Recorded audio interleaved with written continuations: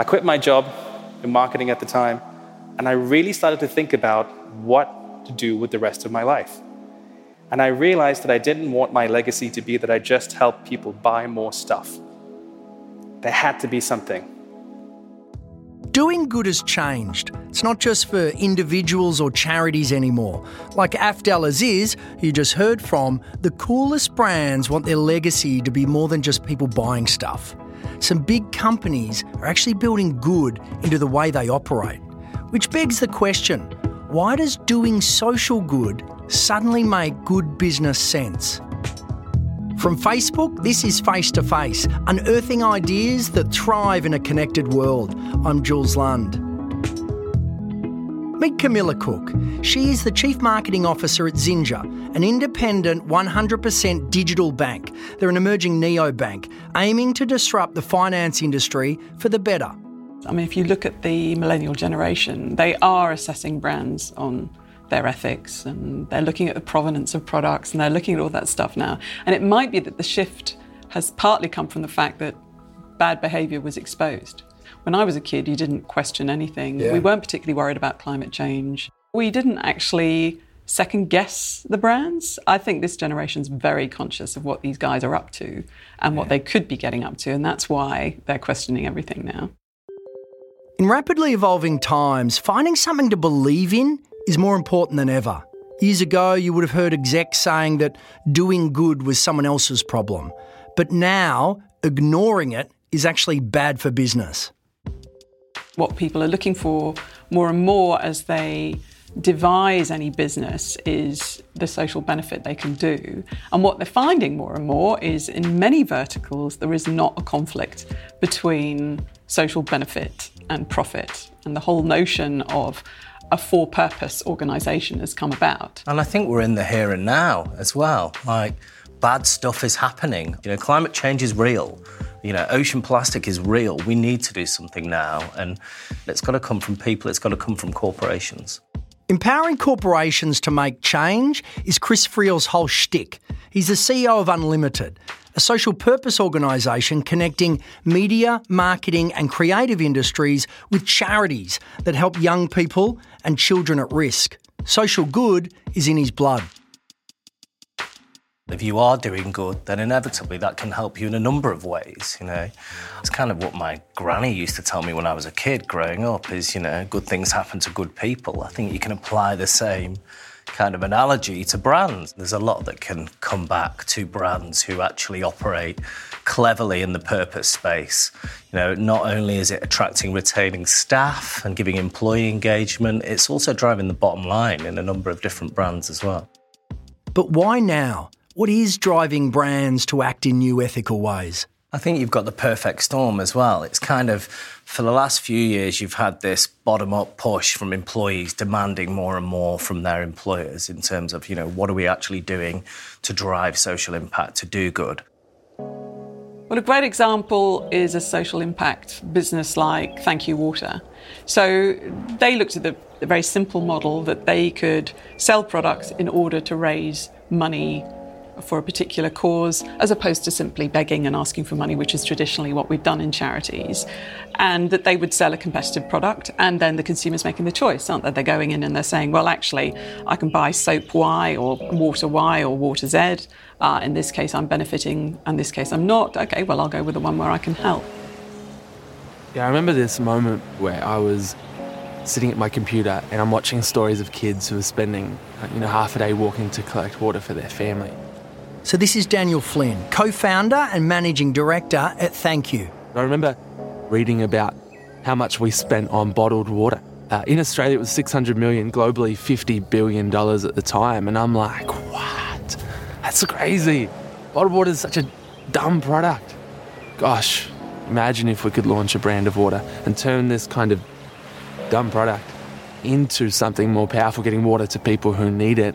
This thought that maybe together we could do something remarkable.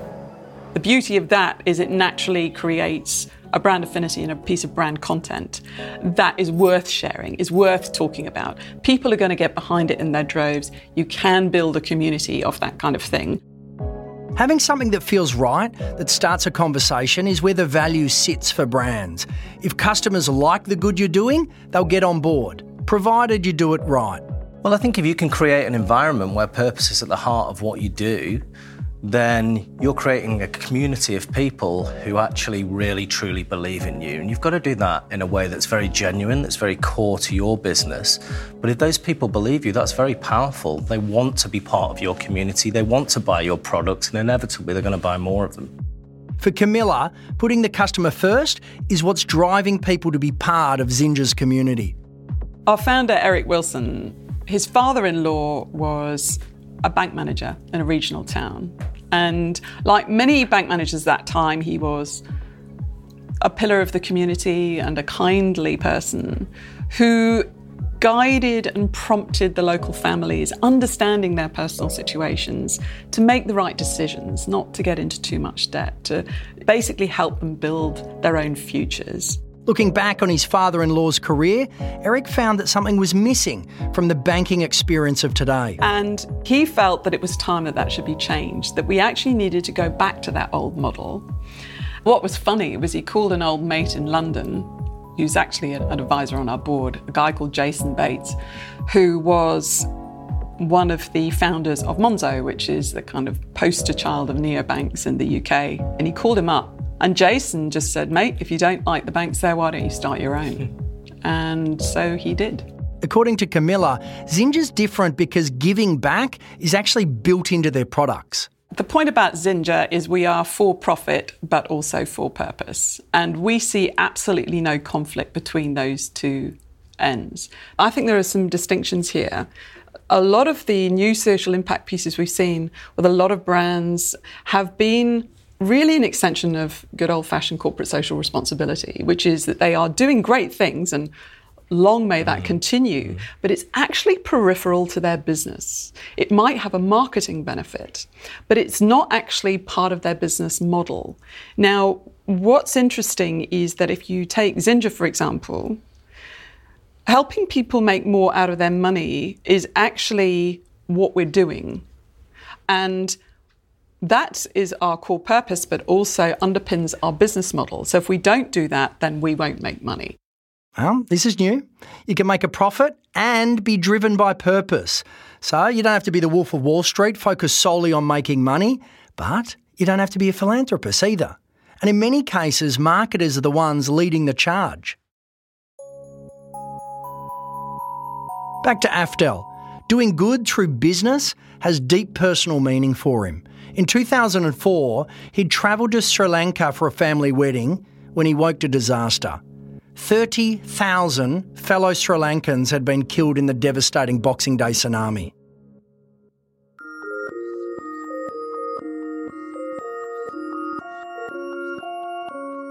In his grief, Afdhel found himself looking for something more. He landed on a social impact consultancy, Conspiracy of Love. I know it sounds like a Barry White album, especially if you say it in a low voice, Conspiracy of Love. At a recent Facebook event, he shared this message. It's cool to do good, and it's better for business. So I'm going to take you back in time to how this all started and what we noticed. The first thing we noticed was that some of the coolest brands on the planet were also the ones doing the most good. This wasn't just limited to smaller brands either. According to Unilever's Sustainable Brands report, more than half of their growth comes from the most sustainable brands in their portfolio. In fact, last year, it moved up to 70% of the growth. This is the next thing we noticed. The architects of cool were becoming activists. So anybody who had a voice in pop culture, whether they were musicians or athletes or filmmakers, were suddenly using their platforms to talk about social issues, really in a way that we hadn't seen since the 1960s. And the third thing we noticed was this, the rise of the new nonprofits. So these are nonprofits who are acting like startups, that were using data and technology and pop culture to raise more money faster than had ever been seen before. They were using the power of cool to do good. So we thought there was something really interesting happening at this intersection point of commerce, conscience, and culture. If you look at it through another way, what happens when you put brands who have resources and reach in a coalition with nonprofits who know how to solve a problem and culture creators who can make it cool, who can bring people in through the power of story. We think that this is the best coalition for doing good in the world that exists today. This is really the summation of everything. Know your purpose. Know why you exist as a company. Find your allies with common purpose. Think of people as citizens, not consumers. Lead with the cool and bake in the good. And finally, make sure you back up the promise with the proof.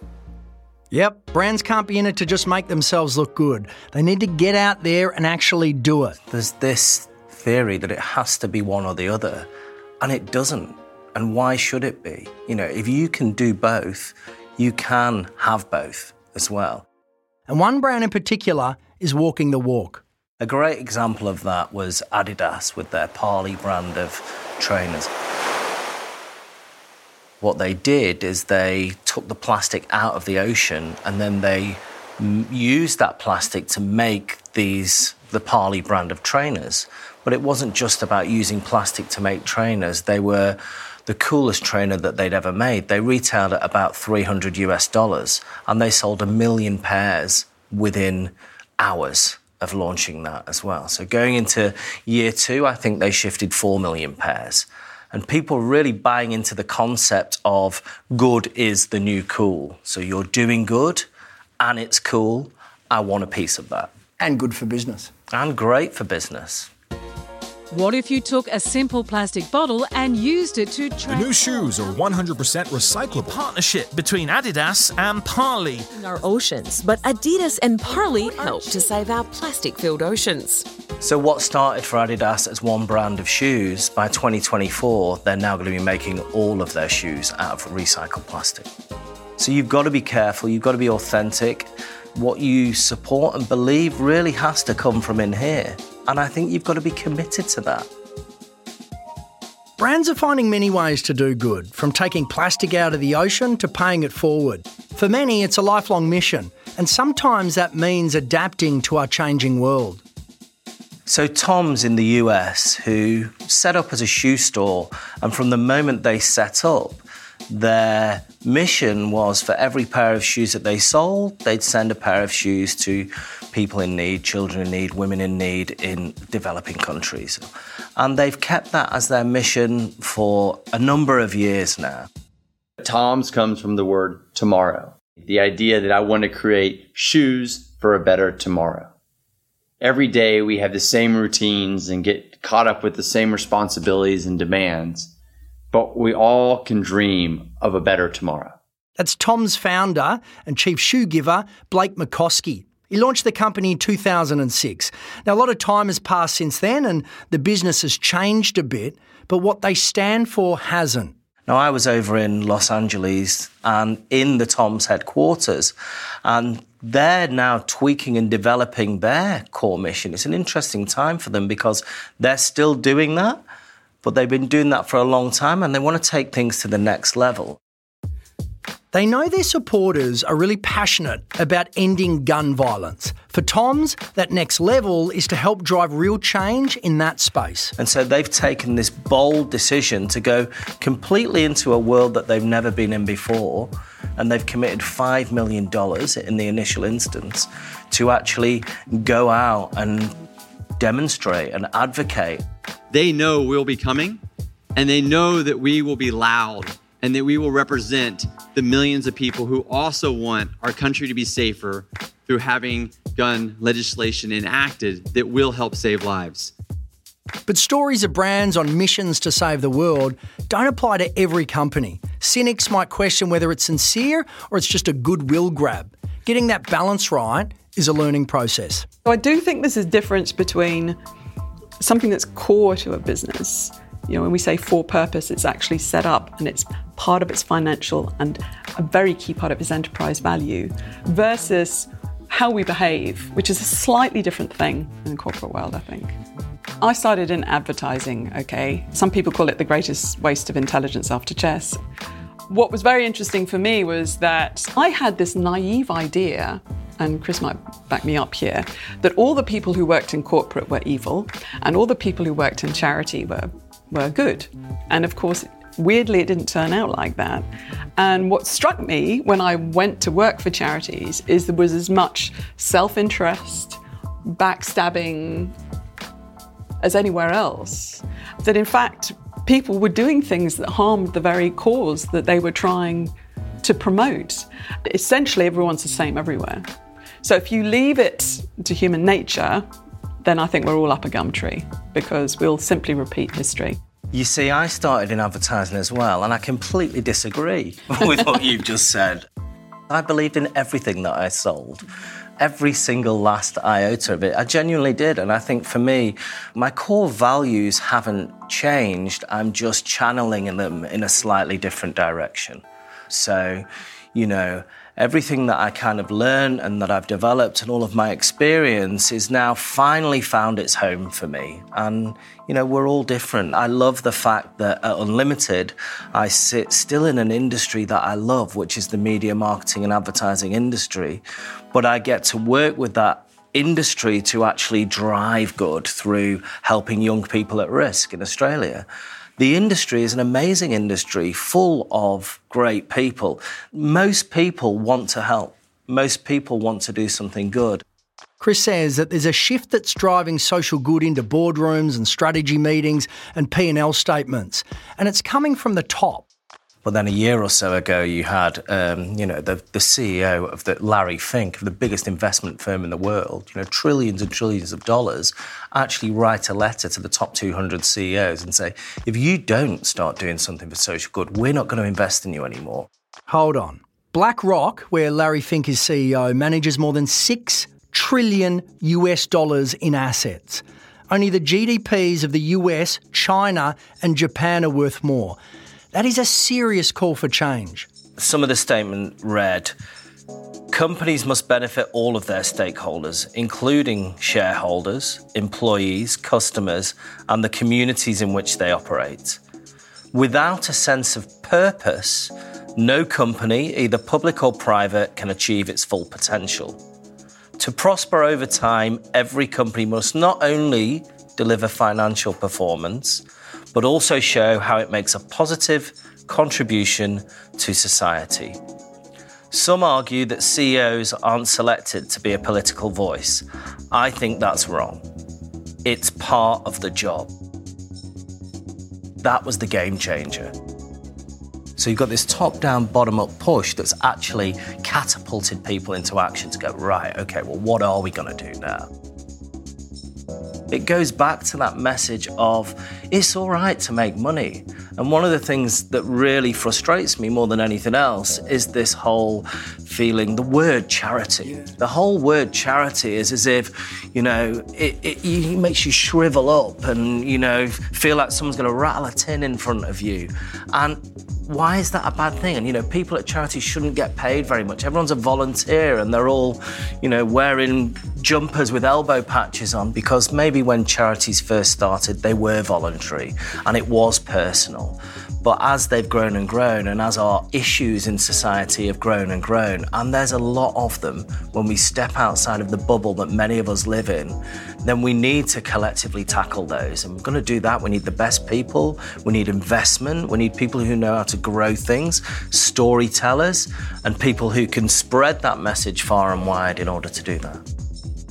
Afdhel Aziz says we all have the power to change the world. In fact, we can't afford not to. And as marketers, we're uniquely placed to help drive that change.